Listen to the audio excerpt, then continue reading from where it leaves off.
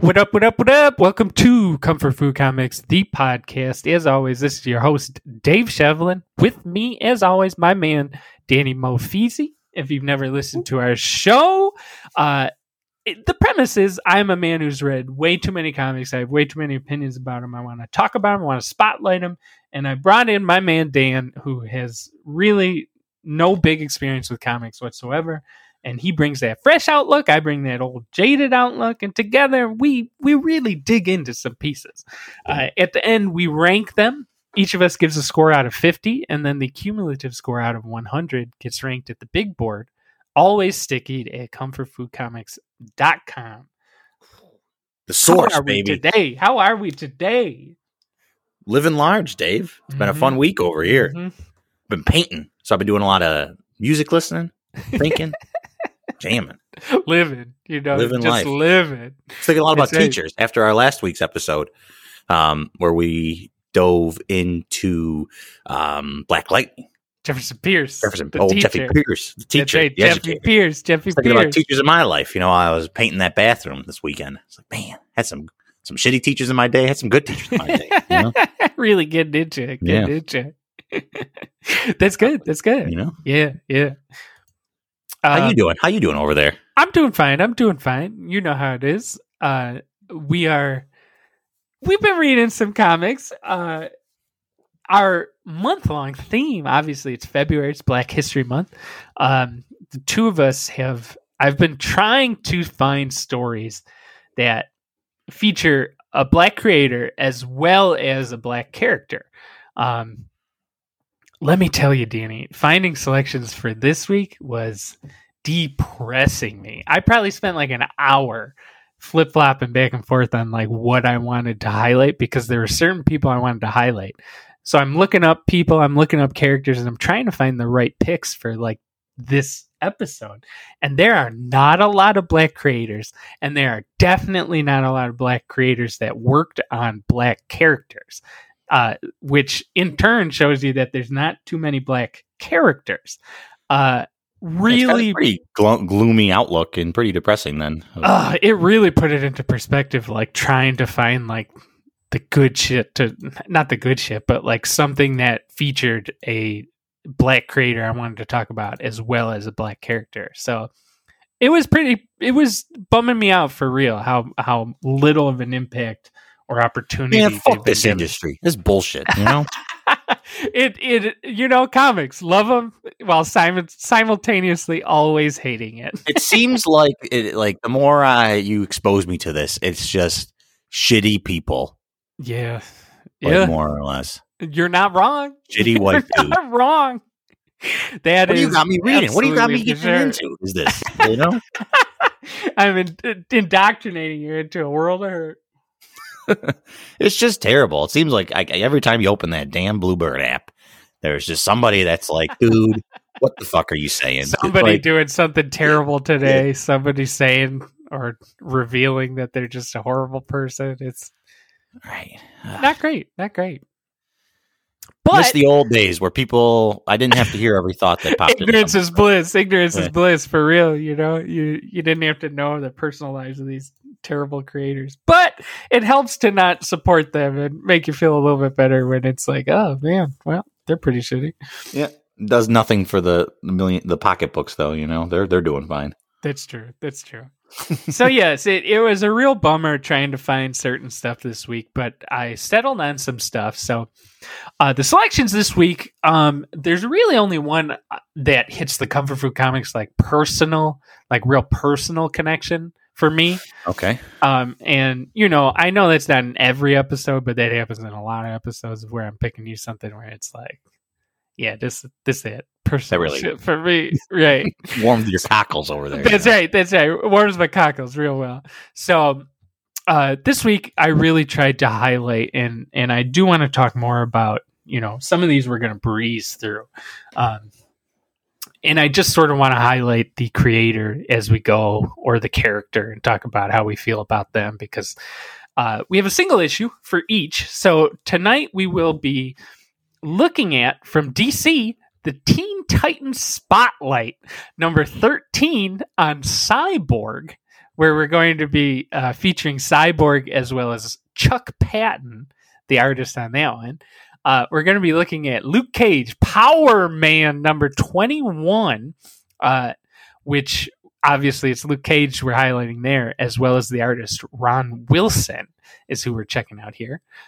Jungle Action number 18, starring the Black Panther, where T'Challa as well as Billy Graham, the illustrator there, and Black Goliath number 5, where we will be highlighting Bill Foster and the artist Keith Pollard. So a lot of weird picks this week. I can't imagine you had too much fun, to be honest, because these are not the huge bangers here. That's for sure. They're more of just like, hey, we're just reading some comics, you know? Yeah, and they're definitely ones that are steeped in continuity for the most part. You know, they're not really designed to be single issue reads. So, but that's the problem. Some of them work better than others. Some of them work better than others, but no, and they are single issue reads, but they're very much, you know, all three of these Marvel picks are from the Bronze Age, you know, the 70s of Marvel. So it's like, you know, they just expect you to be reading this shit or look at the editor's note, I guess. You're buying every book. Right. Which is good, you know, it's good. But I figured you might have some trouble. So instead of really like digging into so much of the plot, because a lot of these are really just sort of like silly stuff, we can talk about the characters and we can talk about, you know, what's going on around them, as well as me talking a little bit more about the artists that I want to feature here. So I think we could kick it right off. We'll start on the DC side with probably my favorite of this entire bunch. The Teen Titans Spotlight number 13 on Cyborg. This is an issue that's written by J. Michael Straczynski. This is his first ever comics work. J. Michael Straczynski is the creator of, I believe it's Babylon 5. Really? Yeah. Wow. Yeah. Yes. He holy created shit. Babylon 5. I watched a ton of that growing up because my dad, you know, he was into it. He's a Trek looking man, for the next Trek. Yeah, right. He was all those shows we watched. And Babylon 5, he was a big fan of. So I remember years watching Babylon 5, playing with Kinects and shit, and he had that stuff on there. Oh, that's funny. I was wondering if you would have any connection to that. Oh, yeah. That shit was heady. That was actually pretty good, Babylon 5. I know a lot of people that love it. I can't say I've ever really like seen it, or if I have, probably on Sci-Fi. I don't remember it. I always get that and Battlestar Galactica confused, even though I know it's not Battlestar Galactica. You know what I mean? No, that's totally understandable, because the reboot of Battlestar Galactica that came out in the, you know, mid-aughts. Right, the Frack one. Yeah, the Frack one. That takes a lot of influence from Babylon 5. I would argue that there's a lot of connective tissue there, style-wise and like tone-wise. That makes sense. Where it was kind of like a bridge, because like, you know, the new Frack one was a lot more action-based, you know, gotcha. Battlestar Galactica. But, you know, the old one was old campy TV. And so Babylon, I could see that. I could see how you can get them blended together. Don't knock yourself for that. I mean, it's the B too. You know, the B start of both their name. But yeah, J. Michael Straczynski, he went on to, well, he actually started by writing 80s cartoons. He did a bunch of He-Man, Masters of the Universe. He did a lot of other random ones throughout the 80s into like the early 90s. He wrote for Twilight Zone.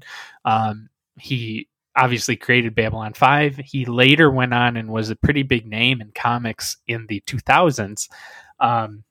And he is most remembered for his run on The Amazing Spider-Man, which... Did we read something by him? I don't believe we have featured his books yet. He and John Romita Jr. had a really solid run, and he created Morlun, which a lot of people would know now from the Spider-Man. Oh, the Vampire Man? Yeah, he created that too. So he wrote a whole bunch of other comics too, but he did a really solid Thor run as well. But he's written some really just fucking terrible comics that, as far as I'm concerned, pretty much ruined any legacy he had in comics. Kind of showed like where his actual creative tendency lies. And now I sort of believe the good ones are the flukes. So, I have real divided opinions on old JMS here.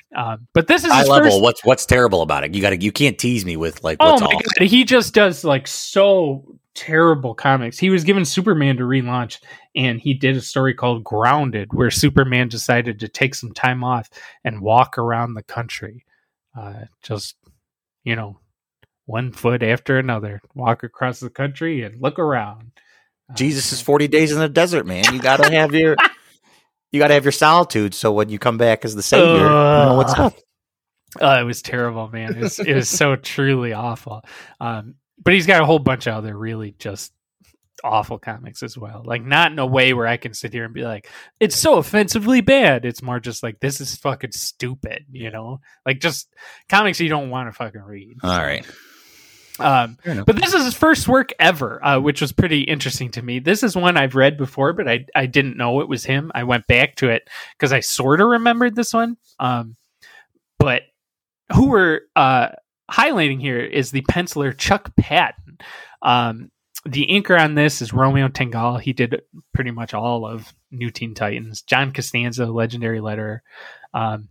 And Chuck Patton here is who we're talking about.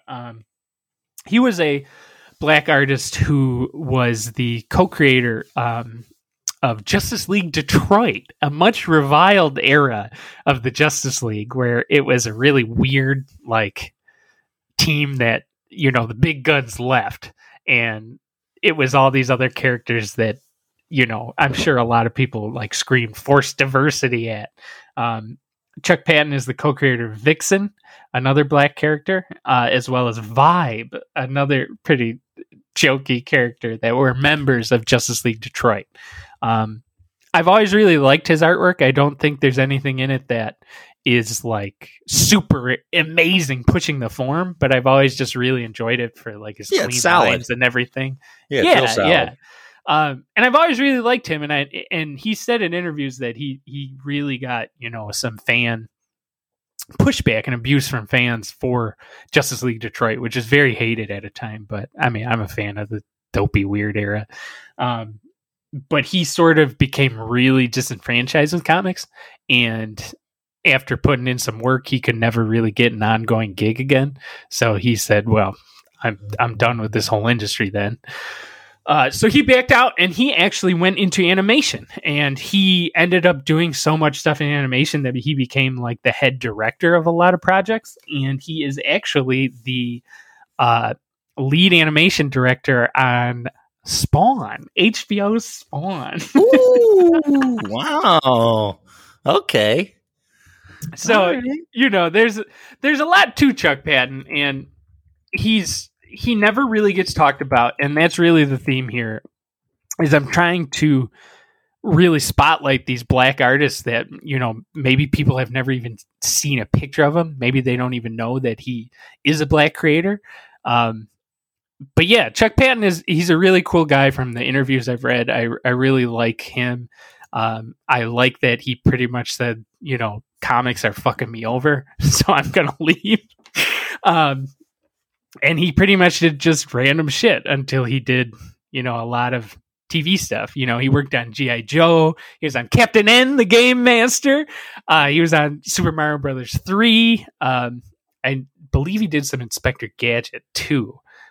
He was on Teenage Mutant Ninja Turtles. I forget which era, but he was on that too. But he really had some big hits and some big deal shit in his career. And yeah, I believe he even won an Emmy for Spawn. Wow. For like outstanding animated program, if I remember what I read correctly.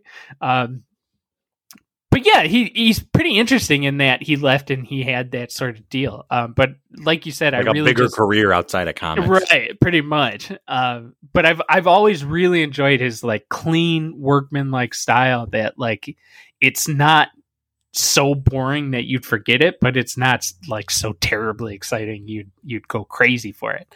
I just think it's really nice, and I think that this story is probably my favorite of the picks that we did here. How do you feel about this issue? No, we're definitely starting on a high note here with picking this one to start from. Right, about Cyborg. Tell me how you feel about Cyborg as a character as well. Spotlight. Well, this is my first real reading ever of Cyborg beyond the comic relief the and Booyah, Teen Titans. the Teen Titans things. So reading him here was interesting to say the least. And then to have him paired against Two-Face. Interesting, right? Interesting pairing. Does Cyborg typically play in like Batman's world? Or no, that is the thing I wanted to talk about here is that, in the old New Teen Titans run where like these characters came together, it's pretty much only people that have like tangential ties to the team or shit that isn't being used in other books that they'll put into their book for them to deal with. Okay. So it's never, like it's the Batman foe that they're dealing with here. And they never really do anything like that until the Teen Titans Spotlight issues, which was, Teen Titans are so popular that they got their own spin-off series where it was like solo stories of the characters or people in their orbit. And I did want to mention that a reason why I like this one so much is it's showing more of the DC universe and throwing that into these Titans characters, because you really do read Titans and it's like, it's almost like X-Men where like this shit could almost be in its own corner and like you don't really need the rest of the Marvel universe to fuck with it or make it better or anything like that. There's certain characters that definitely need the wider universe to work. The Teen Titans have never obviously they do. That's like their whole deal. But once you actually read the book, they're so insular that like, that's why I really love this series. And I really love this issue in the, juxtaposition of Two-Face and Cyborg, which is a cool thing to think of. Not something I ever would have come to myself. Mm-hmm. Yeah, it's neat. I think I had problems with kind of the execution and like really, I'm reading dramatic as shit. Yeah. Yeah, it's a bit heavy-handed. Super dramatized. Yeah, and it's tough because, like, okay, I'm reading this. It's Teen Titans Spotlight Cyborg. So it's like, okay, like this is his solo story. And so much of it, we're following Two-Face. Yeah. And it's almost Two-Face's story with Cyborg in it at times, Yeah. So, like, I think my gripes with this really aren't necessarily with, like, the concept or the idea or, the themes they're playing with. I think the two characters, that whole Jekyll and Hyde monster versus hero concept, they're interesting themes to play with because that's the whole crux of this issue, right? Is that right? This whole issue is Cyborg, half Cyborg, a man. Yeah, he's half a man, half robot. Two-Face watching TV. It's like, fuck this guy. And he's like, I'm going to make these people see this bastard for who he is. He's a monster. And so his whole premise is just trying to prove that he's a monster. Is it to prove he's a monster because the two voices inside Two-Face, the evil Two-Face one is saying like, people only like him because they call him a hero. We could have been a hero. Why don't people like us? And it's unhinged and it's not correct. Well, you can understand. I think that it's actually kind of a much more totally like postmodern like approach to storytelling in comics of that idea of like playing with like perception is reality and like there's some interesting ideas there, and I think that's really cool. And they're really shooting for the fences with like concept wise this book, but we get bogged down in the tedious comics stuff of the time and the era that like in today's day and age, it's like a modern twist on this. It would have been a much skinnier, much more highbrow, thought provoking. We're all in each other's monologues and minds, and we're thinking about this versus like narrating action and shit, Yeah. It's the whole like issue becomes Two-Face captures a woman that gives him an award, that gives Cyborg an award that's like, you're the best in Gotham. And she wants to get on that robot dog. She does. She takes him to my place, the Italian restaurant, in one of the very funny jokes they do here, which is really stupid. I loved it. I loved it too. I was like, damn, they're like, DC Cyborg gonna get laid right here. And then it's like, nope. My place is the name of a restaurant. Tricking you, having a real good layup. But the whole story is Two-Face captures this woman, and he leaves Cyborg a note that is like, listen to everything I'm going to make you do, and, you can get her back. And puts him through this like whole gauntlet of basically just putting on like a shitty overcoat and then breaking into places. Yeah, basically. like dress like Two-Face and have people confuse you for me, like right, more or less. Right, like get yourself into positions where anyone would be frightened to see you. Yeah, not that you're a metal man. Right, like the one is him like breaking into a woman's home and like. Oh, the one with her alarm clock and checking the note? Yeah. Yeah, the note is placed on the underside of the alarm clock in her bedroom. Right, so right. That got me laughing because it was like, so Two-Face broke into this apartment earlier. Absolutely. To put this note. Like, where were you then? Like,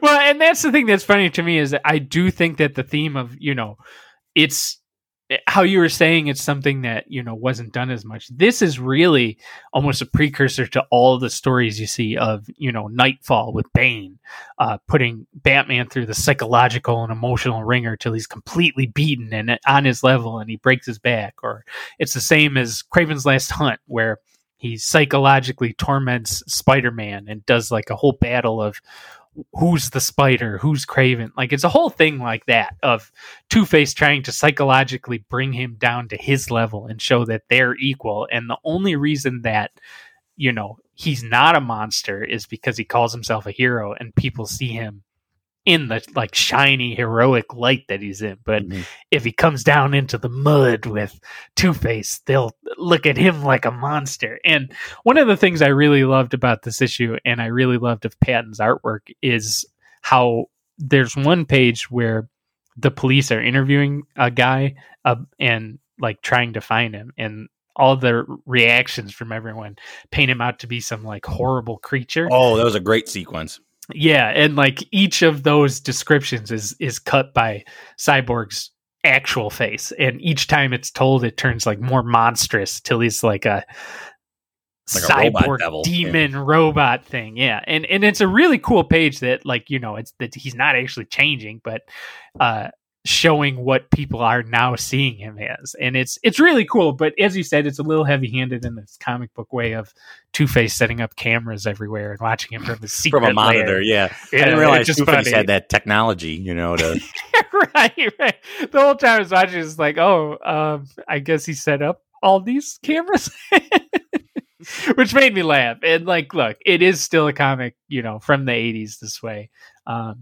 But I really love the art throughout. I feel like Two-Face is drawn pretty almost like exaggerated in a way that I enjoy. Mm-hmm. He was really solid.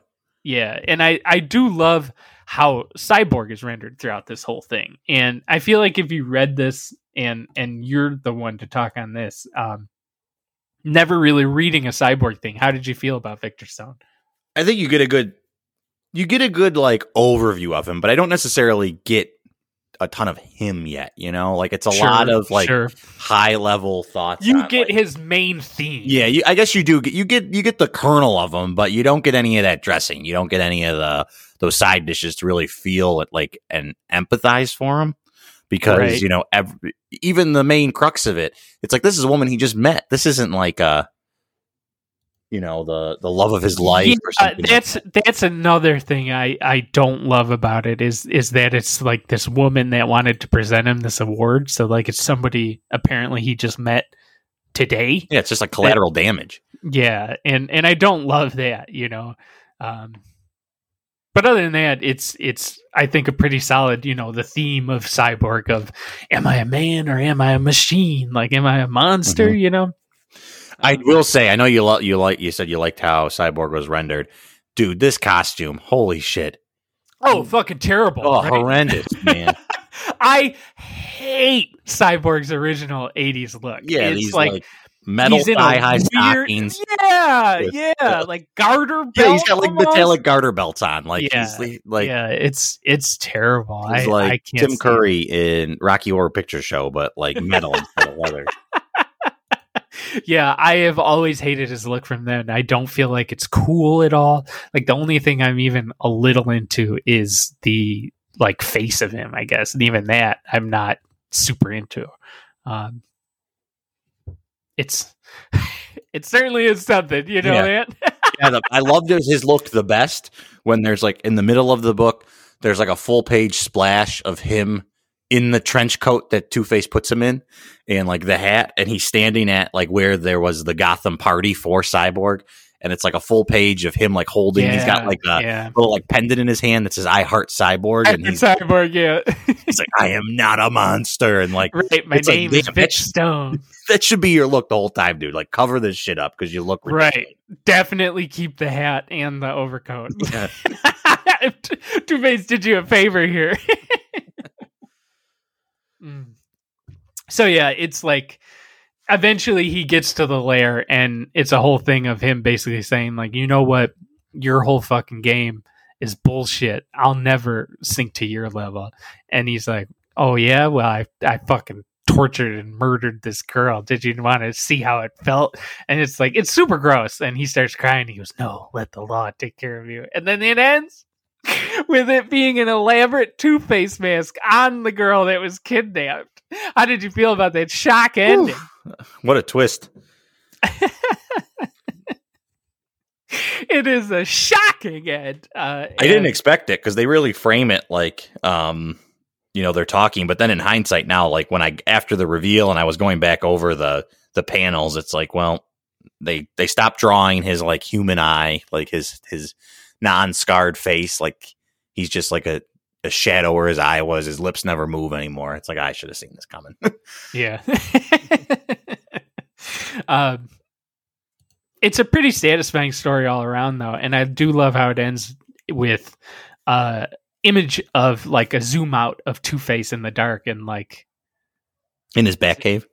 But I do love the voices that JMS gives him throughout this. I think they're pretty solid Two-Face material. Mm-hmm. Yeah, that's what I mean. I almost feel like Two-Face was more fully realized than like a better written character in a lot of ways than Cyborg was throughout this. Totally fair thing to say here. I do think this is a really good story to hand to someone to like one and done. Here's Cyborg's deal. You know, he is a hero, but he has conflicting problems with his identity. And that's been his deal for the 30, 40 years now that he's been around. So, you know, you get that right off. And that's why I wanted you to read this to sort of, you know, get a feel for him and we can, you know, spotlight him in that way. But you're definitely right that this is also a pretty solid Two-Face story. Mm-hmm. But yeah, Chuck Patton, I really do enjoy his art here. It's a pretty solid story. I love all the faces for Cyborg and everything like that. I just wish he kept the coat on more. I mean, metallic lingerie is, yeah, there's a market for it, I guess, you know? I guess so. I got one question to ask, and it's a dumb thing, but why does Cyborg at times have like wires coming out of his eye? I really don't like that either. It's always like this thing where like when he's shooting guns, there's stuff out of him. He's sort of modular and has like connections here or there. It's really weird. I don't like it. It's, you know, Cyborg is so much cooler as like a modular thing that like just changes. But back then it was so much of like the wires and cords. You got to do the pseudoscience to explain it, kind of thing. Right. Yeah. So it takes away from his coolness. That's for sure. He's all wires and lingerie. But yeah, that's this one. I really do think it's a powerful story. Even if it can get hokey at times, like comics do. But I think it's a pretty solid story for both Cyborg as well as Two-Face, as well as some pretty solid artwork from Chuck Patton. Mm-hmm, definitely. So where does this like rank for you? Where do you put this one? Well, I like this one a lot, but I only gave it a 31. Okay. Because it's good, and I think it's a real standout of this series. There's a couple others I like in this series, but this is definitely one that, like, you know, I didn't remember it was Chuck Patton. I didn't remember it was JMS. I just remembered that there was a Cyborg Two-Face story in this series that, like, my mind was like, oh yeah, maybe we should throw that on here for Cyborg. So It's definitely one that's stuck in my mind, but not one where it's like, hell yeah, I remember everything about it. And that's sort of what it is, you know? Yeah. Yeah, and I feel like this is one where like I'll have like the broad strokes memories of it, but like the details of it are meaningless. They're not important. The real important things to glean from this are the, you know, you're right, that kernel of truth about Cyborg and kind of his deal, and you know, it's a pretty entertaining Two-Face piece. So I have this one. I actually have it a little higher than you, but not too much. I have this one as a 33. And in my mind, what was really holding it back was just for one, it's supposed to be a Cyborg story, and I feel like Two-Face is better than Cyborg. Totally fair. And then the second one being that, like, it concept-wise, really cool idea, and it's just like a pretty terrible execution of it. So I feel like I had to bump it up a little bit because conceptually I was really, really digging it. And I was really into the whole idea of pairing these two characters together. It was a really neat concept, and I never would have thought off the cuff to ever stick these two guys together, or that they have like that same nugget at the same, like the inside of their core that you could say like, well, this is not to use a term of Two-Face, but it's they're two sides of the same coin. Right, ways, right, you know? for sure. Oh yeah, we didn't talk about how Two-Face just sort of lets him go because he does he flips his coin, baby. Flip. Yeah, he does the coin flip, which is a great way to end it. Where it's just like, oh yeah, it's kind of a cop out, but you know, it is. But it's a cop out that like it works. Yeah, you want that, you know, like you want that in your Two-Face story. You don't want him to be a psychopath who does whatever he wants. You want him to be judged, like governed by the coin, you know. Mm-hmm. In that way, it's pretty good. Oh, and yeah, you ran out of pages to like, shit, we got to fucking end this damn thing. Like, well, you could definitely argue that. Like, you got to the end and they really, like, the first, 10 pages are him at this, accepting this award, going to my place, talking about fucking eggplant. Like, and then it's rapid fire through the, like, action of, the trials that Two-Face puts them through. And then we get their fight, and then it's like, shit, like he's walking away, and then like they're like Vic's like, oh, we don't need to worry about him anymore, and it's like, how do you know you don't need to worry about him anymore? Like this dude broke into this woman's home, took her, and then sent her on a wild goose chase, and all these clues he laid out, and no one noticed, no one knew. What do you mean that this ghost of Gotham you don't need to worry about? This dude could be anywhere. He's got monitors all over the city. We put an end to him. It's like, no, you didn't. You didn't even see him. You were going to blast her head off that you thought was him. Like, right. For sure. There's definitely stuff you can argue, but I feel like it doesn't like take away from the story. No, it's fun. It's, we joke, but it's good. It is, yeah. So that gets a 64 overall. So that ties it, Danny, with Detective Comics 235, the first Batman. That'll be the Thomas Wayne one, where he dressed up in that party and he was cool. Detective Comics 247, the man who ended Batman's career. What the hell's that one? Is that the one where Batman has to go dressed up as the other guy because he's afraid of bats? I don't know. I can't remember. Is it the Starman one? Yes, the phobia of bats. That one that we love. That where the kid says to Batman, "Look at my cool bat kite." And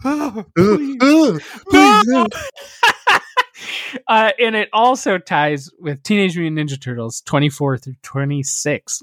Rick Veitch's The River. The River. So do you like this more than any of those? I didn't like that turtle story. I enjoy that turtle story, but you know me. That turtle story took a left turn at the end there. I mean, you're not wrong. I feel like I'd put it above that. Okay. Now, do you think it's better than Bruce being afraid of? I remember the Starman, like bat being afraid of bats, and is that the one where he's in the gorilla suit too? No, that's not the same one. That's No? Robin Dies at Dawn. Oh, okay. Maybe we could put it below there, slot it between Turtles and that. Okay. I won't argue with you there. Let's stick it there. That feels like a good spot for it. Okay. The Turtle story sucked, dude. It didn't. We will add Teen Titans Spotlight 13. It goes on the list at 108 out of 138 selections. Okay, so let's move on to the Marvel side now. We will go to, let's see which one we'll hit up first. Let's talk about Black Panther. Let's talk about the unfortunately named Jungle Action featuring the Black Panther in Epilogue of Death. What did you think of this one, Danny? Let's hear your thoughts. For this one, this is the one where I was saying I'm the most personally attached to. I do apologize because this one, it's not the best one and done. But even though it is the epilogue to almost like a 12-part story prior to this. You can't tell me this is a one and done comic. I had no clue what was happening here. You ask anyone, and they'll tell you it's the one and done. It really is an epilogue that could be read at the end of an entire story here, where this is a pretty famous story, The Panther's Rage, where Don McGregor and the artist here, Billy Graham, come on, and he does most of it.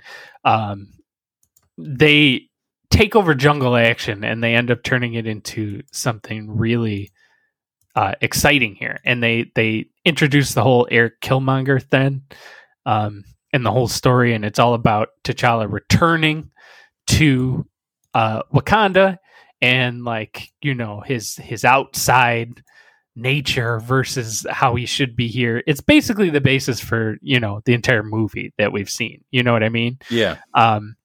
So all the stuff there with Killmonger trying to do his coup and all the conflict of how T'Challa has trouble being here, but also wanting to go be a superhero somewhere else, and this and all that. Basically, all that story is lifted from here. So for the past 12 issues, he's dealt with all types of different threats that have been going on in Wakanda, culminating in the whole waterfall type scene with Eric Killmonger. A lot of other weird shit happens that's not in the movie, unrelated to the movie. But that's what this whole story leads into. And then this is the 2.5 months later pickup that happens afterwards.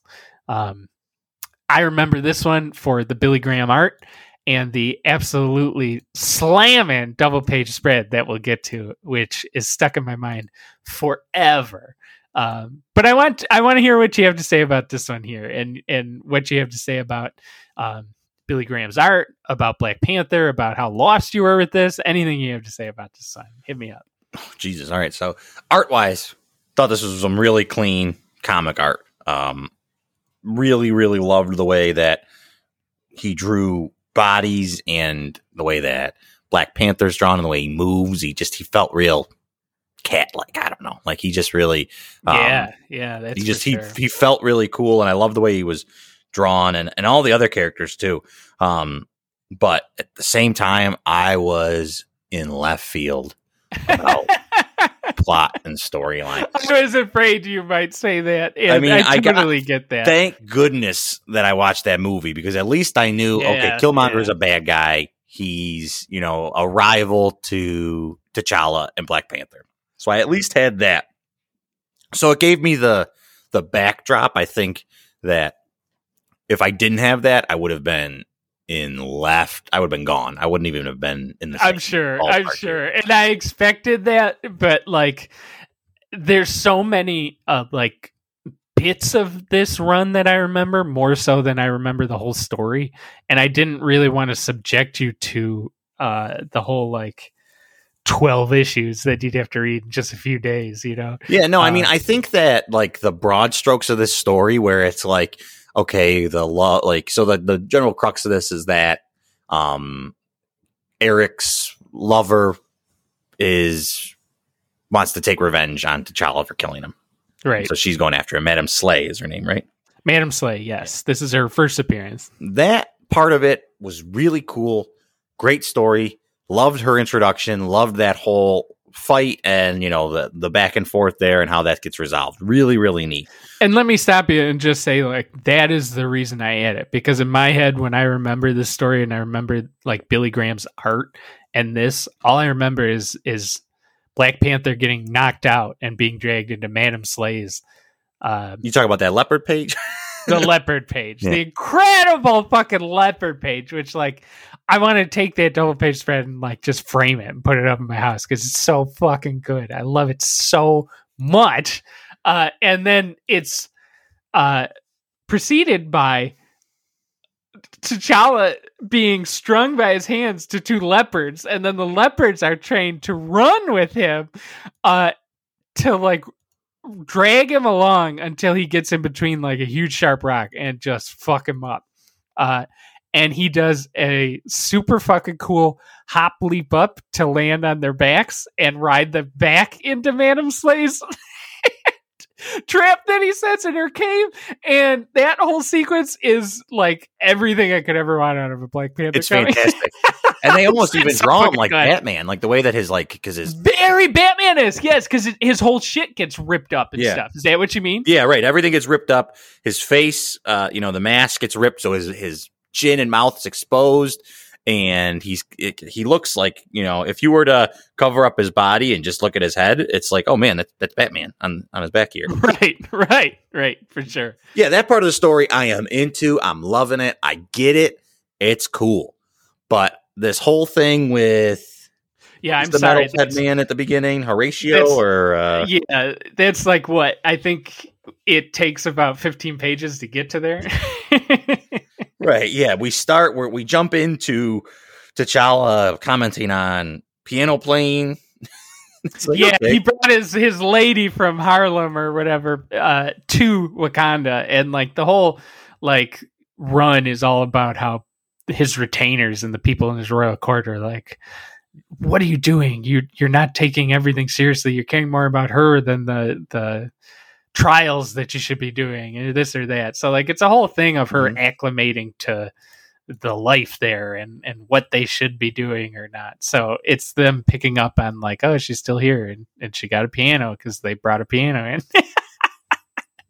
None of the beginning is very good stuff. I'm with you there. Like, I don't understand what the deal is with this, like, prisoner, but they, like, respect him. But, like, yeah, it's like, and then I'm like, also, like, is he a white dude? But he's got, like, a metal skeleton head. It's a whole thing, and I was really going to just, like, if you were going to text me or say anything, I'm pretty much just saying to you, like, we'll skip it. We'll get to that story someday for the podcast. Oh, I have no interest in reading that fucking story.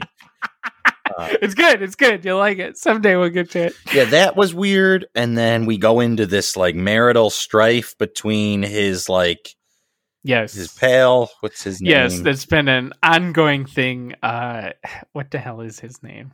I forget. W'Kabi. Mm-hmm. W'Kabi has been, like, the guy that's, sort of, like, tersely bristling against T'Challa, but helping him, and he loses an arm in the big fight and has to get, like, a cyborg arm, and the whole thing is, like, how he's having marital strife throughout all this, and it's actually really good stuff when you read it all like that. It's like we were saying about the cyborg one and how it was almost, like we were saying, avant-garde, like ahead of its time.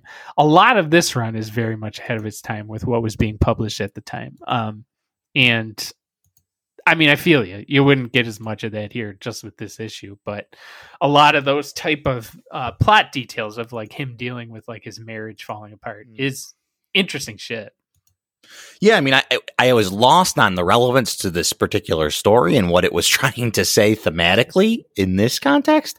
But I thought it was a very interesting idea to almost play with this, like idea of him being, like, less of a person. And, like, you always get these in these stories. It's the man, the tough man that's walking out, and saying, fuck this lady. And it's almost like inverted here. So I thought it was like, wow, this is an interesting play of, like, the the relationship where it's like right, she's like the one his saying, wife leaves. yeah, she's the one saying like you're the used goods. Like it's usually the other way around of like, you know, you're the spoiled fruits. I don't want you anymore. And it's right, and he feels like, you know, he's lost himself in their relationship and what he wasn't able to do and stuff like that. And it's done pretty well. And I agree.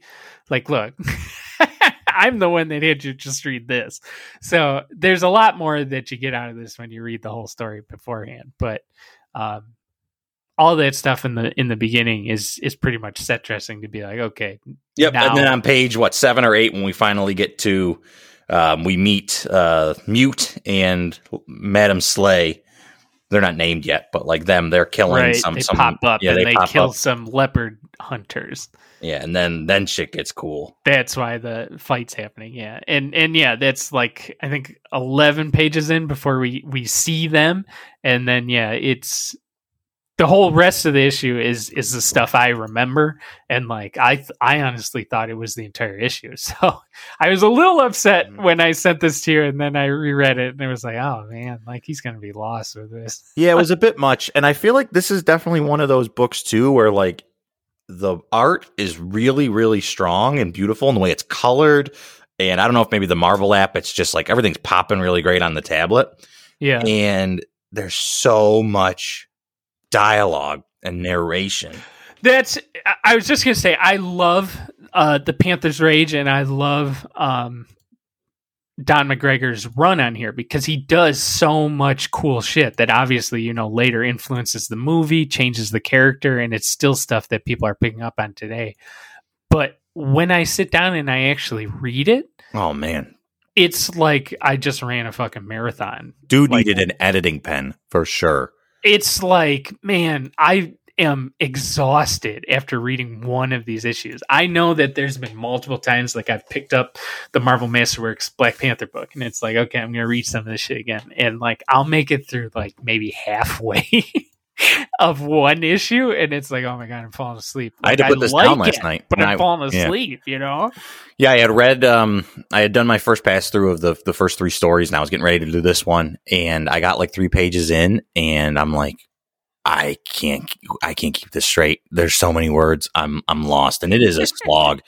and it's true that you do not need that many. You know, like the artwork is so amazing, and I feel like you totally get what's going on. Like I get he's doing his whole Claremontian like narration of the dramatic narrator telling you stuff, but like so much of the narration turns into basically as if Don McGregor is Marv Albertson courtside for this entire like thing. That's a good way to put it. Yeah, he's like, yes, Black Panther is back in action, and he strikes this way, and it's like, okay, like, dude, you didn't need to write any of that. Like, just let Billy Graham separates uses his real hand. He reaches across and unclicks his fake hand, revealing a laser. It's like I could have got that picture, dude. Like. Right, like an impossibly huge hand reaches out for him, thrust from the pastel foliage, and it's like, okay. That hand, he used the term impossibly huge 3 times in 2 panels. That's how big Mute is. So impossibly huge. Impossibly huge hand. Like I was just waiting for everything to be described with Mute as impossibly large. Right. His impossibly large head shines as he walks into the room. It is. It's holding a sword impossibly much. large that would dwarf a normal man's hand, but not in Mute's impossibly large digits. It's too much, you know. I don't need the Marv Albert storytelling, and the problem is that like he's a good writer. Like it's good writing. It's just there's too much of it. Yeah, it's almost like the novelization of this story that he laid over top the pictures, like in the right. And like I love reading this whole story because I think it is great, and I do love like the inner turmoil and all the deep shit that he does write. But sometimes it's like, man, I ran a fucking marathon trying to get through 1 page. Like that's enough. Like I've had enough, you know. Mm-hmm. So totally fair saying that because I feel the exact same way. Frustrating, honestly. Yeah, and I think it's interesting too how we had to cop out from them killing a woman of it being an accident? Like, yeah, if she comes back too in this, it pretty much says that like she bashed her entire brain open and she's dead. Yeah. And she shows up in a couple, like I think there's 2 other comics. She shows up in like an Iron Man story. It's weird. As far as I would think, she's dead. She's gone. And they won't like actually kill her. Like it's an accident that she does it. It's like right. Like what does she get like pulled through or something, and she falls on a rock and cracks her like head? they make it a point to say that in W'Kabi's, he's got his laser hand and he breaks the chains, but he's like he doesn't understand how to use his limb, but he does understand its power. Right, so and she like leaps in the air. Yeah, and it's like he understands that like he makes the distinct choice to not. I don't get this, but I get it enough to not kill her. Yet she still dies, and it's like, yet he does. Kill and it's her. like, so is it just because you couldn't have you're killing a woman, like you can't do that on the page, like at this time, like is that what it is? Right. Like, it's silly because the narration is like W'Kabi is not killing this woman, Yeah. and then the woman is killed. So it's like, well, and then it's like him looking. You can't do both, McGregor. Right, and I think they're trying. Like what he's trying to do is to like W'Kabi is like we had what I got from the marital strife was his still struggle with this new reality of his, and like I figured like they're trying to give him a complex about it even further. You know that he's got blood on his robot laser limb now. Like, right. Like he's not sure how to control himself. Is it even human? Because they do a lot of stuff with like him talking to T'Challa about how he has this phantom limb hanging from his arm, and that's cool. That's great. But like then write it like that, not like you spend so much time saying that like he actively chose not to kill her. He understands this new thing enough not to kill her, but then she dies. Right. Yeah, it's a shame, honestly. I wish, because the problem is too that they like get to a point where they're talking and it becomes almost like a full rationalization of T'Challa being like, look, Killmonger tried to like ruin everything, but I'm so sick of everyone dying and everything terrible happening, and I don't want this to happen anymore. And it almost gets to a point where like him and Madam Slay are almost like being like in their grief and their angst of like the shit that's happened, they're almost like done. But then she like hits him again in the side or something, And I feel like the better way to end this story would have been like everyone breaking down and just being like, everything is terrible. Like, let's get out of here, Mm-hmm. Because they do that with Mute, who just starts crying, and it turns into a whole thing of like, oh, he's not so bad. He's just like, he's fucked up. He's in love with this woman. Right. And it's like a whole thing about how everybody is just devastated by the entirety of the Killmonger arc and everything that came before. Mm-hmm. And instead it's no, she cracks her head open instead. Which is a shame, because I think they pretty much have it there where they all could have like, that nugget's just right there to be like, violence, death, the divisiveness, us fighting, like it serves nothing. Right. Like, we're all like tired of it. Like we don't need to do this way. And like you're just on the tip of like, okay, it's an epilogue. You can give us the morality here. Give us that. You don't have to have the climactic battle and the good beating evil at this point. Like you can end in that moral grayness because it's an epilogue. Like the story's over. This is just right. And you were just introduced to Madam Slay, so like you don't need to make her a whole new evil like villain. The that big you bad you're setting up for the future. Like you could just she could say like fuck, like I'm my heart's broken and I get, like she could understand. She could, get that realization of where T'Challa's coming from and his pain and the grief that he's feeling about all these actions and think, exactly. Shit, maybe he's not the villain. Maybe Eric did have some roles to play in his fate. Like, I don't know what happened, but like, absolutely. It could have ended in a much more like, not everything is good. Not everything is evil. We just need to stop being so hateful towards each other and we can figure this shit out, like kind of. Exactly. Agreed completely. And that's where like in my head is how I sort of remember it. But then, I reread it and it was like, oh no, wait, like yeah, she cracks her head open, and then that's that. So I was a little disappointed in that too, upon my remembrance here. But boy, how about that double page splash of her on her gorgeous with all that, with all them leopards around there? Ugh, I loved her dialogue during that too, where like she's like, I wear this shit because you fuckers killed these goddamn leopards, so I wear it to remind myself that you pieces of shit struck down something so beautiful. And it's like, fuck, I love this lady. Yes, like she's so good. Like, and then you kill her like this. It's like, dude, it sucks. You have set up like somebody that could be such a great, not even a villain, like a great like anti-hero, just like someone that lives in the grayness of this world of like just disagrees with T'Challa, but isn't maybe, the worst person. You know? Yeah. She's not evil, but she's definitely not with him no matter what kind of deal. Right. And she could have been a great player throughout. Like, I thought you're setting up like, damn, like we got our new,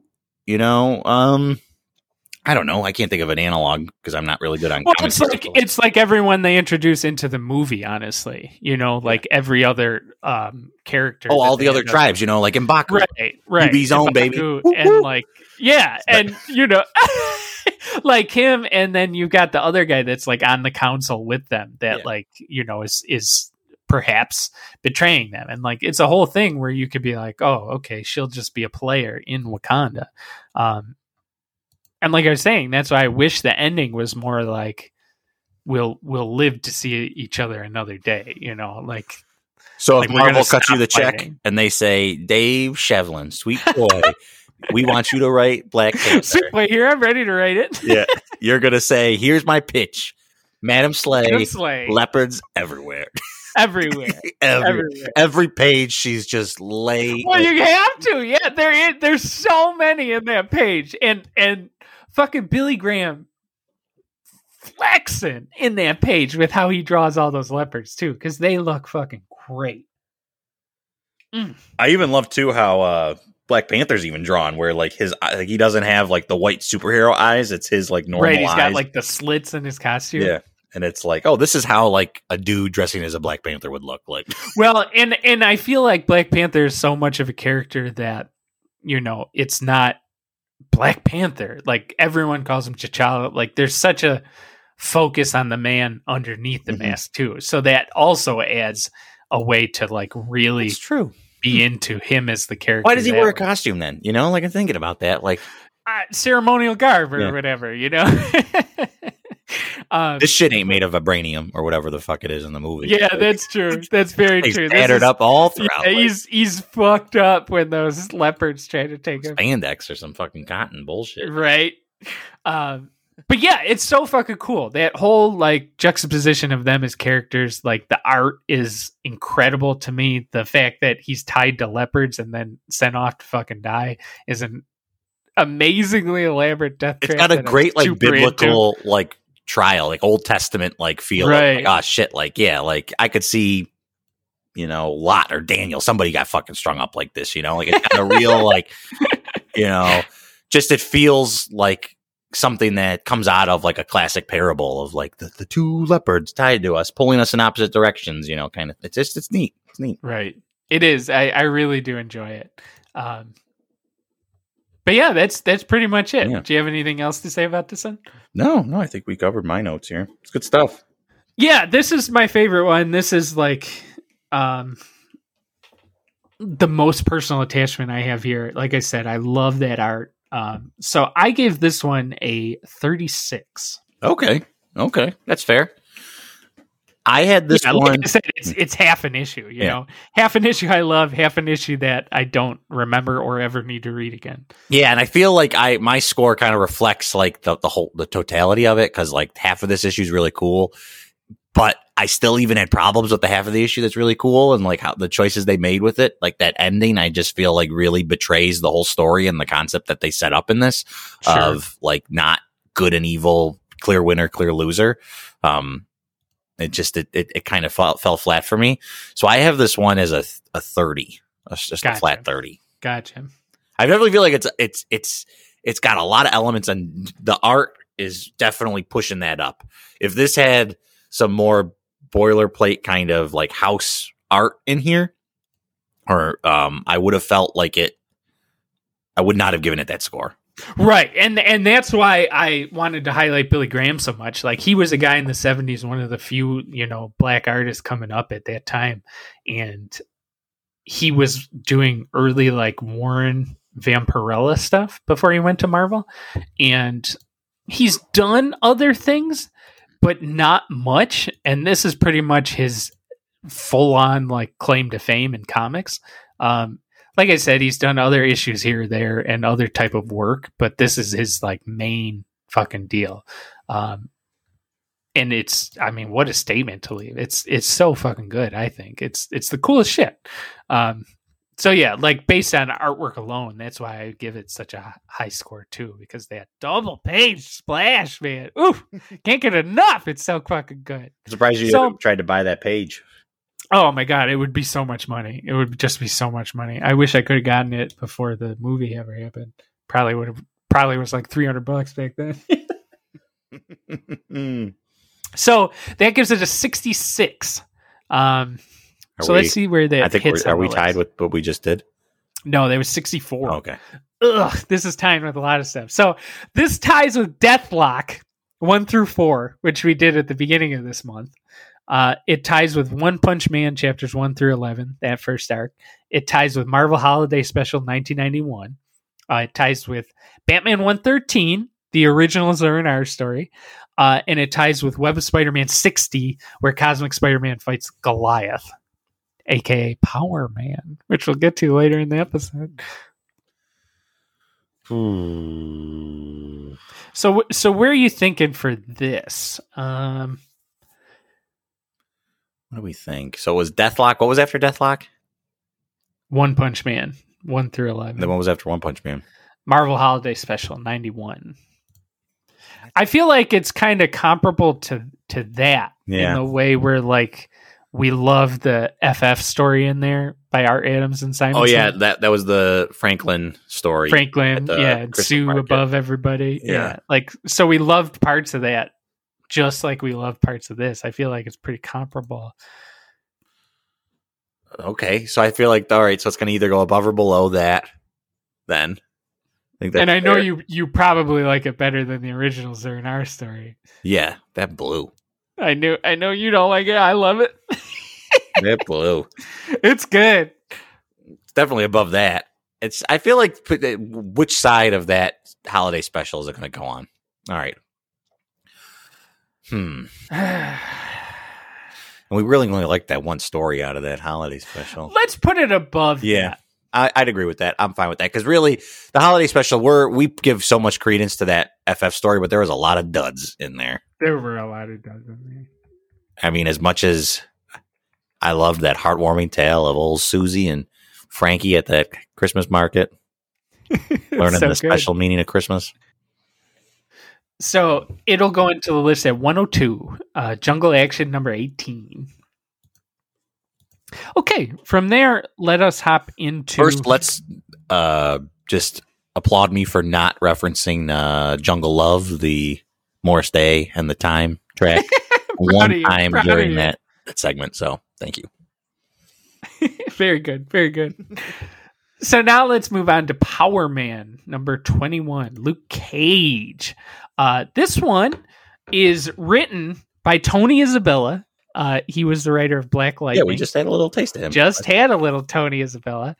There's a plotting assist by Len Wein. It's drawn by Ron Wilson. It's inked by my personal villain, Vince Colletta.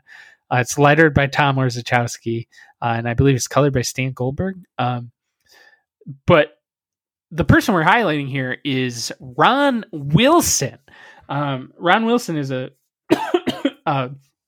black artist that I feel like, again, just like we were talking about Chuck Patton, maybe people don't even know is a black artist. Ron Wilson pretty much did a bunch of random stuff in the 70s until he ended up coming onto the title Marvel 2-in-1 with the Thing, you know? Mm-hmm.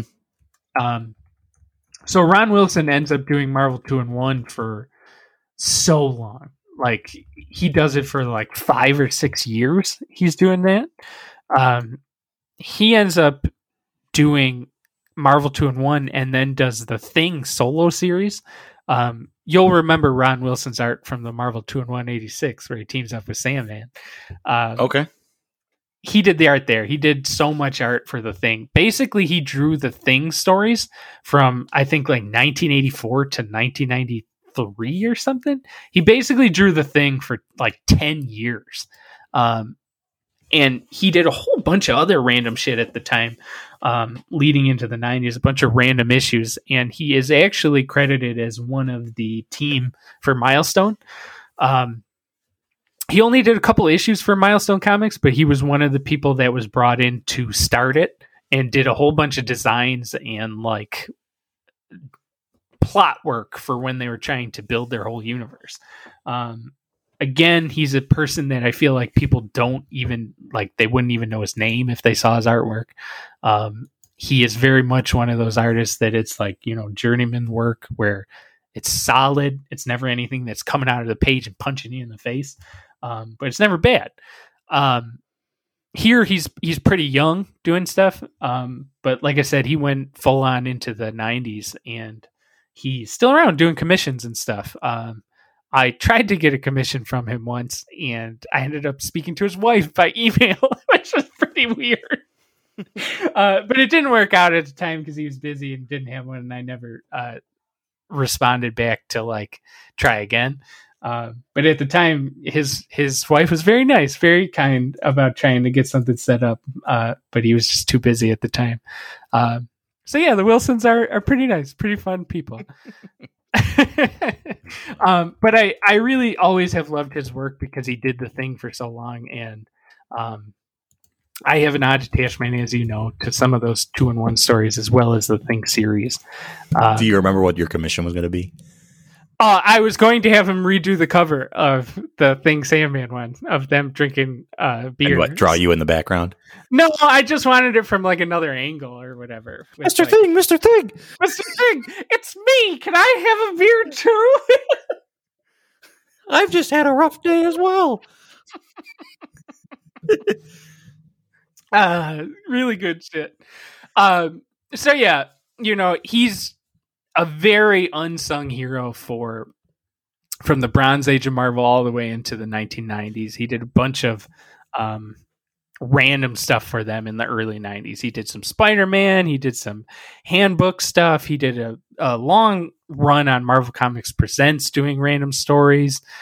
He did some what ifs. He's done a lot of stuff like throughout the years for Marvel. And like I said, he only did a tiny bit of DC work. And it was mainly just some Milestone stuff. But I really like the guy. I really like his artwork. And I tried very hard to find some type of work by him featuring a black character that I also want to highlight. And that is our man, Luke Cage here. So how do you feel about Ron Wilson as well as Luke Cage? Well, the art I thought was one of this stuck out to me more as like, this felt like Marvel Comics, you know? Yeah, like a Marvel House style. Yeah, it didn't feel like, oh man, like this guy's got this viewpoint on the world, the way he draws the world is wild. It didn't feel like that here, but it just was like solid Marvel art. Which I think there's a strength in that. I was just going to say the exact same thing, that there is a real, value and strength to that. And I do feel like a lot of people are like, oh, this guy draws in house style. And I feel like a lot of people dismiss artists like that.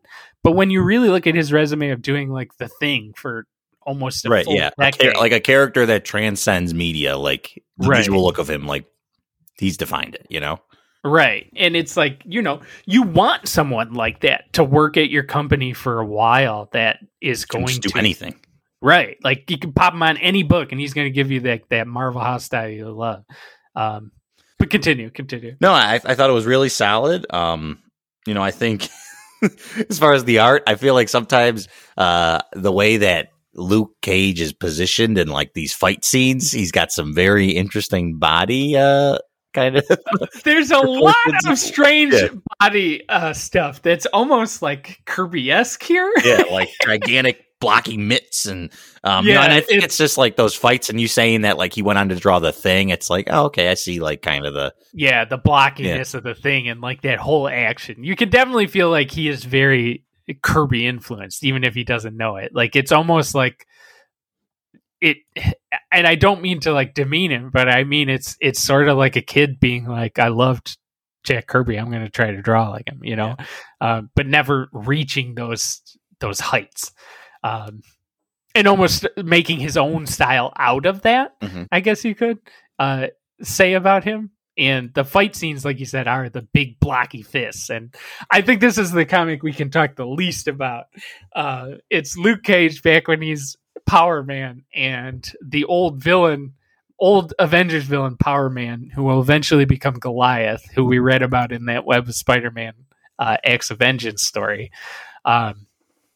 He was called Power Man. And it's funny that Tony Isabella and them decided to make a story where basically like this old forgotten villain also had that name. And I think that's pretty fun to like toss it into a real story and say like, oh yeah, in this universe, like this villain would be like, holy shit, like I'm Power Man, not this new guy. And I think that's really funny. If it deserves an entire issue, I don't know. But I do enjoy it. No, I'm shaking my head. No, it doesn't. There's a lot of fluff here. There's a lot of fluff. Look, I totally get it. Yeah, this isn't really one of those impactful stories. It was funny to me that like to that your point of like, oh gosh, like there's an old one. They're playing with the continuity. It's silly. It's fun. The whole premise of where we find Luke Cage at the beginning of this, heartbroken because his girl Claire's gone. Yeah, she just ups and leaves him with no notice. She leaves a note with her employer to give. That's that's some of the meat of the issue for development of the story. For him to be pissed to just having a bad day, but then that has nothing to do or really is touched on ever again with the whole Power Man battle for the name fight. Oh yeah, this is almost like a straight up like fill-in issue, just about. Yeah. The only things that really get continued here for the ongoing plot of the Power Man issue is Claire's up and gone, and he's going to have to figure that stuff out in the future. I mean, it's pretty much it. I wasn't really a fan of this issue, just mainly because I didn't feel. And I think to your point, you're saying it's a filler issue, so like maybe by design, but I didn't feel like there was anything relevant. There were no stakes here. There was no. Oh yeah, no, I'm with you 100%. Kind of just a waste of time. This sounds really mean to say that, but no. I mean, that's how comics were run back then. It's almost straight up a fill-in issue of an old 1970s Marvel comic. I don't think it's bad, but I agree with you completely that there's it's a sandwich with one piece of meat on it. Yeah. You know what I mean? Yeah. Like it's fun, and like you still get a little taste out of it, but like you're not sitting there going like, this is the greatest fucking sandwich I've ever had. You're like, I'm hungry, this'll do. But like if I've already eaten, it's like I don't need to read this. Like right. For sure. I really just wanted to show off like Luke Cage and how he used to be as Power Man, and which I have no experience with them. I mean, Luke Cage, I watched the Netflix Marvel show, right? And that's really my only exposure to the character, which I enjoyed. That I don't know if that's what the comic world consensus is on that show, but I liked it as a non-comic. Yeah, no, me too. Solid show, banging soundtrack. Really, that's what's absolutely that soundtrack. But, for me, this issue, it was like, why are we reading this? Like, it's funny. It's silly. What a great premise. But it's like, this would have been much more interesting to me had like, it would have been more fun had this old Power Man showed up like in the midst of a legitimate like Luke Cage story. Yeah, sure. Totally fair. Like I was saying in the beginning of this episode, a lot of my choices for this week were just big reaches so that I could get an artist or a creator as a character. And I did remember this one, and I knew it was fluff. But you saying you remember it means nothing. You remember fucking everything. So like you correct. I am not saying resonated with me. Absolutely, I'm glad you pointed that out. I am not saying I remember it in a way where like I remember it and that's why it's good. I'm saying I remember I read this at one point. for me, this one is just funny in a way where it's like, it's old school Marvel Comics, Mhm. It's a bunch of people getting together and being like, what the fuck should we do this month with Power Man? Wasn't there another Power Man? All right, we'll have them fight. Oh, gosh. And it seemed like they didn't even have enough to fill the pages because we got these 2 gigantic splash pages toward the end. With the Roy Thomas editor Yeah. note. This is what is known in the industry as terse writing. And then they do it again.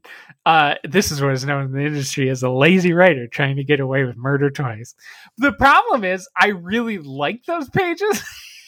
I feel they undercut like how cool they are, you know? It's almost like you would have liked this issue more if like Ron Wilson had done almost the entire fight in a Death of Superman. Every page of the fight gets like 1 page, because like if you already know you don't have that much to fill the issue, maybe they should have gone that way and really like hyped up his art here. Because those pages they're beautiful and the way they're colored and it's great. It is. It's real cool. And I mean, it's Vince Colletta on inks, who we talked about a little bit in the Mr. Miracle episode about how he just butchered Jack Kirby's inks all the time, and he butchers pretty much everybody's inks. So it never reaches anything like amazing here in artwork, but I really don't know if he does anything terrible with these though. They're fine. He doesn't do anything terrible. It just looks a little sloppy sometimes for me. But I do love a lot of the scenes. Like I was saying, it's very Kirby-esque, the art that Wilson's doing here. Yeah, I think the highlight of this is the last page where Luke, after he beats the snot out of the artist, the villain formerly known as Power Man, and he does his whole line of like, I don't care what the fuck you call yourself. Like, you can call yourself Spider-Man, you can call yourself the Invisible Girl. It's good. Yeah, you can call yourself the Spirit of 76. Stick a flag up your ass. Which he should have said that. Like, it's bullshit that he goes, like... Can't say that back in the day. But he goes this whole thing of, like, you can stick a flag in your navel and call yourself the Spirit of 76. It's like, I reread that in my head as, like, he said shove that up his ass. Like, that's what he's talking about. Like, right. That whole line was great. Like, that was where I was like, fucking hey, fine. Like, this is cool. And then it's over. Right. And like you said, it's such a fluff issue, but it's classic Bronze Age Marvel in the fact that like it's doing dumb shit and just pick it up this week and it's gonna be Power Man versus Power Man.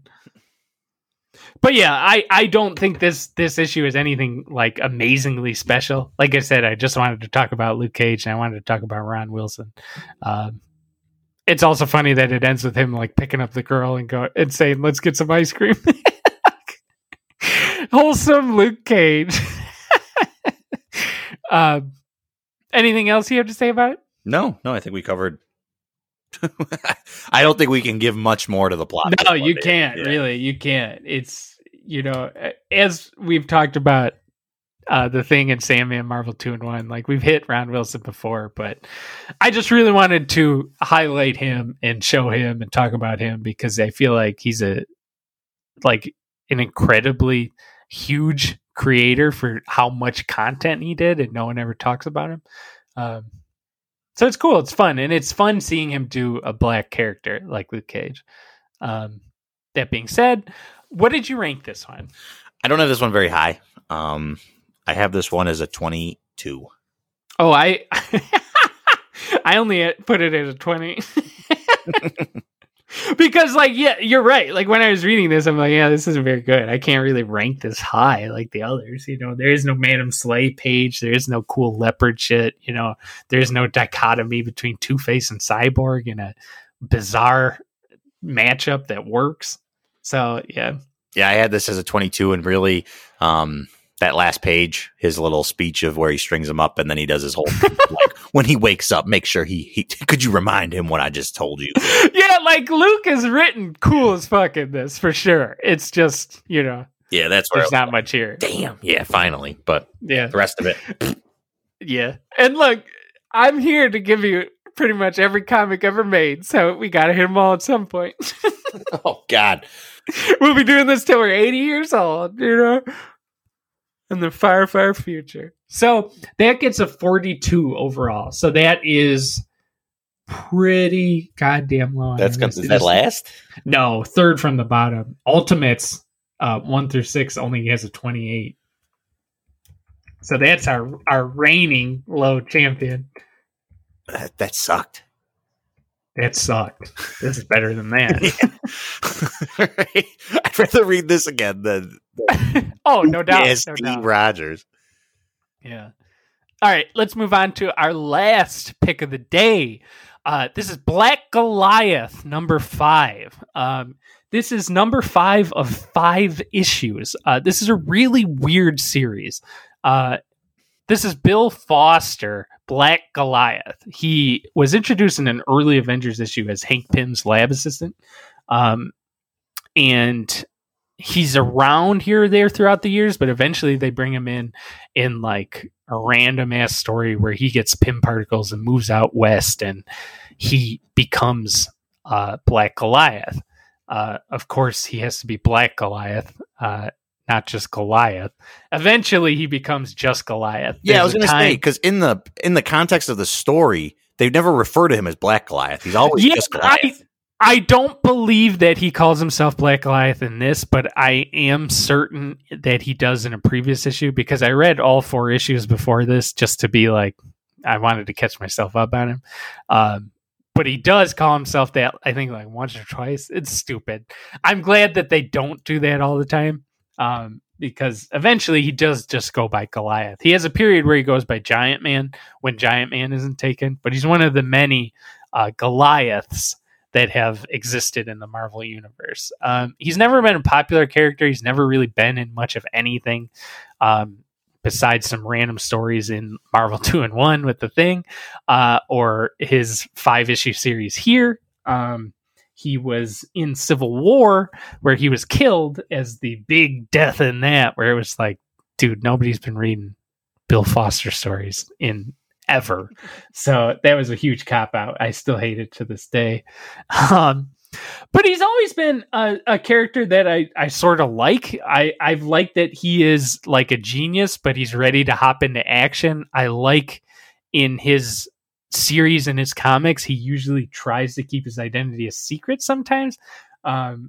He's kind of cool. And I think there's something to him, but I don't know if we ever really get much of that. He's never really given the chance. How did you feel about the character just in general here? Have you ever heard of him before? Nope, never heard of him. I did not realize that this had a connection to Hank Pym and the whole Pym particles. Right. I mean, anybody that's growing, they got a connection to the Pym particles. Yeah, it was kind of totally no concept, no prior experience, never even heard of him. So this was totally a fresh throw me off the, into the deep end here. But, I think it was an interesting story. We got our Claremont, heady kind of concept of, we're right. And I do want to say, like, it's a very weird series because it's only 5 issues. I think it was supposed to run longer, but they just stopped it. And like the first issue of this is written by Tony Isabella again, because I guess he was just the black writer, even though he was a big fat Italian white man. I think he's Italian. Don't hold that against me. But he leaves after issue 1, and then Claremont takes over. And, this, like you're saying, this turns into the packed, heady, very, emotionally dramatic Chris Claremont comic. But I do think it's kind of interesting that Chris Claremont was writing Black Goliath back then. Like, what was this? This would have been... Let me see what the app says here. 76. Okay, so yeah, it still would have been early on for his X-Men stuff, but like he would have just been, starting to take off with that. Claremont did a lot of random books around the Marvel Universe where he sort of tried to piece them all together eventually. He does a little bit previously in the series, but like there's not much in this issue. This issue, I'm really trying to spot like Keith Pollard, the artist, a black creator that again is one of those creators that I feel like a lot of people don't know is a black man. And he is another one of those, Bronze Age Marvel mainstays. He had a run with Marv Wolfman on Amazing Spider-Man. He's didn't co-create Black Cat, Dave Cockrum helped do the design for Black Cat, but Keith Pollard did the first ever story she was in. So in a way, I pretty much say that Keith Pollard co-created Black Cat. Mm-hmm. He had a pretty chunky run on Thor, where he did like the Eternal Saga, which is a pretty famous one with that, and he did a ton of Thor stuff at that time. And you can see him all over Marvel in the late 70s, in the 80s, all the way to the 90s, actually. And he ended up doing the official handbook of the Marvel Universe for the 90s, which were like these card things almost. But he did a turnaround where it's like 3 different drawings of characters for like every fucking character in the Marvel Universe back then. So like if you've ever seen that artwork, listeners, like Keith Pollard is the one that did that. He did a bunch of random spot work. He like in the 90s, he did some X Factor. He did some Spider-Man, Thunderstrike, Spider-Man 2099, all types of random stuff like that. He had a chunky run on the Fantastic Four as well. Basically, he's just like, you know, how we were talking about Ron Wilson, where they're not talked about enough, but they did random shit like that in the Bronze Age of Marvel. Again, not an artist where his shit is going to jump out to you and you can instantly recognize it. You know, how did you feel about his artwork? No, I thought this was again another like just like felt like really strong house, but like much more like with some better like stronger Kirby vibes in here. Yeah. Issue, and I don't know if that's just like the thing with Marvel when they do space shit that like we're gonna draw it like Kirby with the, you know, the machines and the technology pieces of it. Yeah, I think like pretty much anyone that comes after Kirby is just influenced by Kirby. But I thought the art really was solid. You know, it was visually, you know, appealing to look at. I didn't think it. Yeah, it's good. I wasn't, like looking at stuff and thinking like, oh God, like this is terrible. No, I really like his art. I think it has a very distinct style in the way where it's like chunky and smooth, if that makes any sense. I see what you mean. Yeah, like where if you did see his artwork, there's a real like thick line to it almost, and like you could say that about the inker, but that's how his artwork is throughout his whole career. So it's pretty solid here. This is an entire one and done story of Bill Foster, his girlfriend Celia at the time, and her nephew, who was in a fight happening with the Stilt Man from the previous issue, who took out a laser gun, shot them with it, and they ended up going to another planet. It's weird. It's fucking weird, man.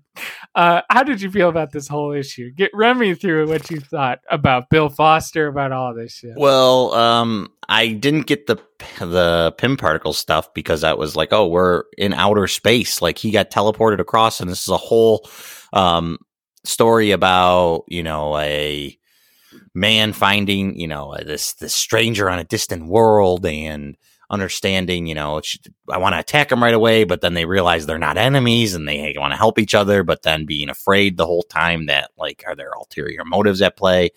And then I have this whole unease with this character that they meet on the distant planet. Right. They meet an alien that's like a physicist explorer that is there to supposedly help them as they wake up, you know? Yeah, and like the way that he's drawn, they keep giving him like these looks where it's like he's saying like, "Oh, I'm a friend. He looks ghastly." Yeah, like I was only touching your heads while you slept, so I could learn your language. But like the way he's drawn, you're like, "Am I supposed to not trust him right now?" So right. Like it's that whole unease, and maybe that's the point because there's like the whole concept of like, you know, making judgment calls on the way people look. For sure think that's what Claremont is doing. Yeah, it's a very heavy-handed analogy for like making judgments based off of appearances. Oh yeah, it's what Claremont does constantly throughout his career. But you know, I thought it was actually a pretty successful story, and you know, once I got to the end of it, and I kind of felt like it was a weird ending, and like. You're telling me that this series ended? This is where it ends, yeah. It's like, that makes no sense to me. Like, I don't know what could have come before this that, like, this wraps it up from like a concept themes, like what they're trying to say, because this is like, it ends with such a gloomy, all right, we're in this ancient place with ancient technology that still is amazing and works. Somehow, what's his name? Darath, yeah. He knows how to work it all. Right. They make these comments of like, he's the one. Black, like when he's like scans Black Goliath's face and he's like, he's the one, he could be the key to it all. And it's like, what the fuck's going on? And they never come back to it. Like knowing that, like you telling me now that this is the end of it, like it pisses me off because like, oh, it pisses me off too. there's so many things in here where it's like, oh, they're seeding like, and I wrote off like, they must come back. This is going to come later. Like Nope. And nope, it ends somehow. He has the tools to reverse, like create the opposite reaction to send Goliath and his lady and their nephew home, and that's how it ends.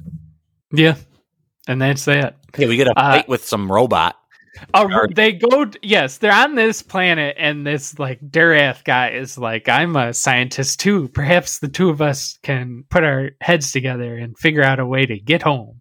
And they go into this place, and there's an urban legend about a protector. He doesn't exist, but he does, and he's this big like barbarian robot. And the major crux of the story is that our helpful Darath saves Goliath and Celia because they snuck off to go fuck. And our helpful alien gets killed because they wanted to just mac in the back. How did you feel about that? It made it was crazy that is like the crux of like the whole like moving the plot along. Getting horny. Yeah, like Goliath and his gal go off to do it in space because it's like, hey, we're in space, baby. Like, let's get it on. What else are we going to have the opportunity to do it in a underground ancient alien pyramid? Forget it. Like, like they leave to go to go. They leave her nephew alone with the lizard alien they just met. Right, and they don't even like say like stay here. Yeah. They just leave, and then they're both like, where'd they go? I almost feel like the nephew makes a comment, like it makes it sound like they do this all the time. Like, I mean, yeah, I do feel like he is saying, like, oh yeah, they're a randy couple. It's very funny. Yeah, he and Aunt Celia went for a stroll off that way. In other words, they wanted some time to themselves, and it's like, it is so fucking in front of your nephew, like often, like yeah, the thing. It is fucked up, and it's crazy to me that like that's what the story is. Like they find this guy, he's super helpful. They're gonna get home, even though they look so different and crazy. They start getting together, and then it ends. Because they wanted to go fuck in the corner, and this poor alien who's just, hanging out saves them, and then that's that. He gets fucking axed in the back by this alien, and that's it. Goliath might as well have just thrown that axe in his back. Like he should have, man, for real. Yeah, I hated it. Like that part of it was like, dude, these people suck. Like, yeah, you really do feel pretty mad at them. Like that they needed to go. I mean, I get it, the moment strikes, the moment strikes. Right, of course. We all get it. It's just like, man, you didn't have to do this on this fucking planet, fucked up. It made me laugh to like sit back and relook at this before we started and be like, oh no shit, like that's what happens. Like they sneak off to go fuck and this poor guy dies. Right, and then I was thinking like, okay, like then the second half of this whole book is going to be, because it ends with him destroying the giant guardian who turns out to be a robot, and then it's just like, god damn it, like, Darath, our pal, got taken down by a fucking robot, like that sucks. And he like picks up his journal and then starts like journaling in Darath's journal for him, Right. So I'm thinking like, oh, now it's going to be the hero's quest to like return honor to, his his friend that he just met and saved his life. You know, like he's got a life pack, right? Got a life right. that he needs to make sure that his people, you know, hear the heroic deeds. And, you know, they kind of end it with that, like, this is, you know, Darath's log. My name's Keith Jackson. I got to go find, you know, I'm going to keep logging in here until I can find his people and let them know how he lived and how he died. Right.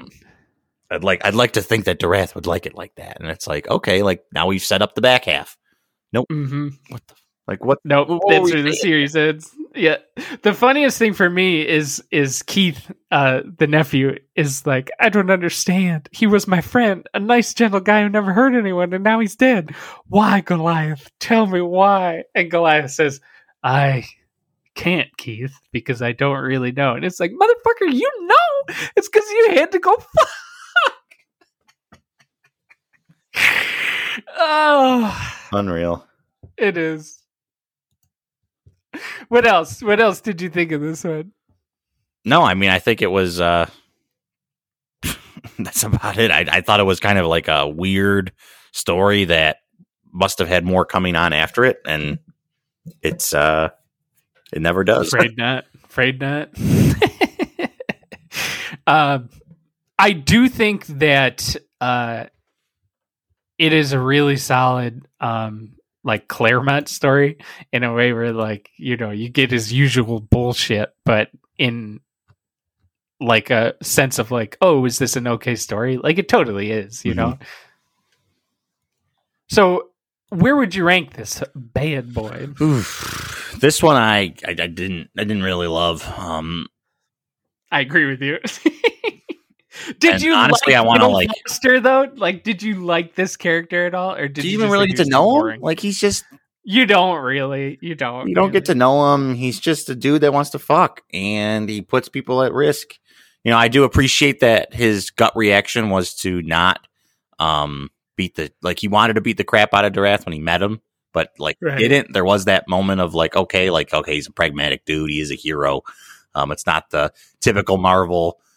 We're two heroes, but we don't know each other, so we're going to beat the crap out of each other, and then we're going to realize we're actually friends thing. Like, they didn't go that route, which was nice.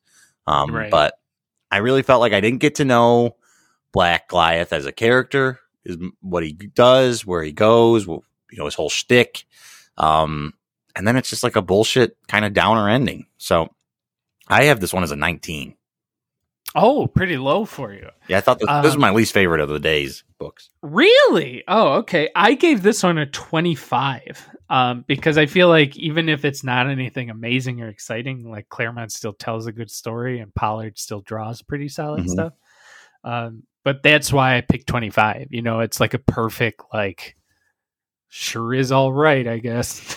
Like middle of the road story for me. So you said 19? Yeah. Gotcha. So that gives it a 44.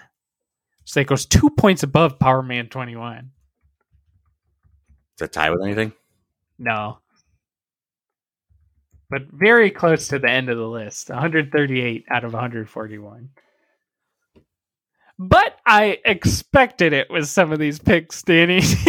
I certainly did. I knew some of these were not going to be big, huge favorites. But I wanted to introduce you to the characters as well as these creators and really try to spotlight them and tell people like, nah, like these people matter and they were pretty fucking good. Check out their stuff, you know? So yeah, that's it. That's all of our picks for this week's episode. As always, you can find us at comfortfoodcomics.com. Plenty of great articles. Always check out our master rank list. You can find the site at CFC Site on Twitter. You can find me personally at Dave Shevlin on Twitter. Danny, where can we find you? I'm on Twitter at @the_Danny Mo. And then you can also follow Comfort Food Comics on Instagram as well. Search us there. Good shit. Good shit. All right. Thanks for listening, everybody.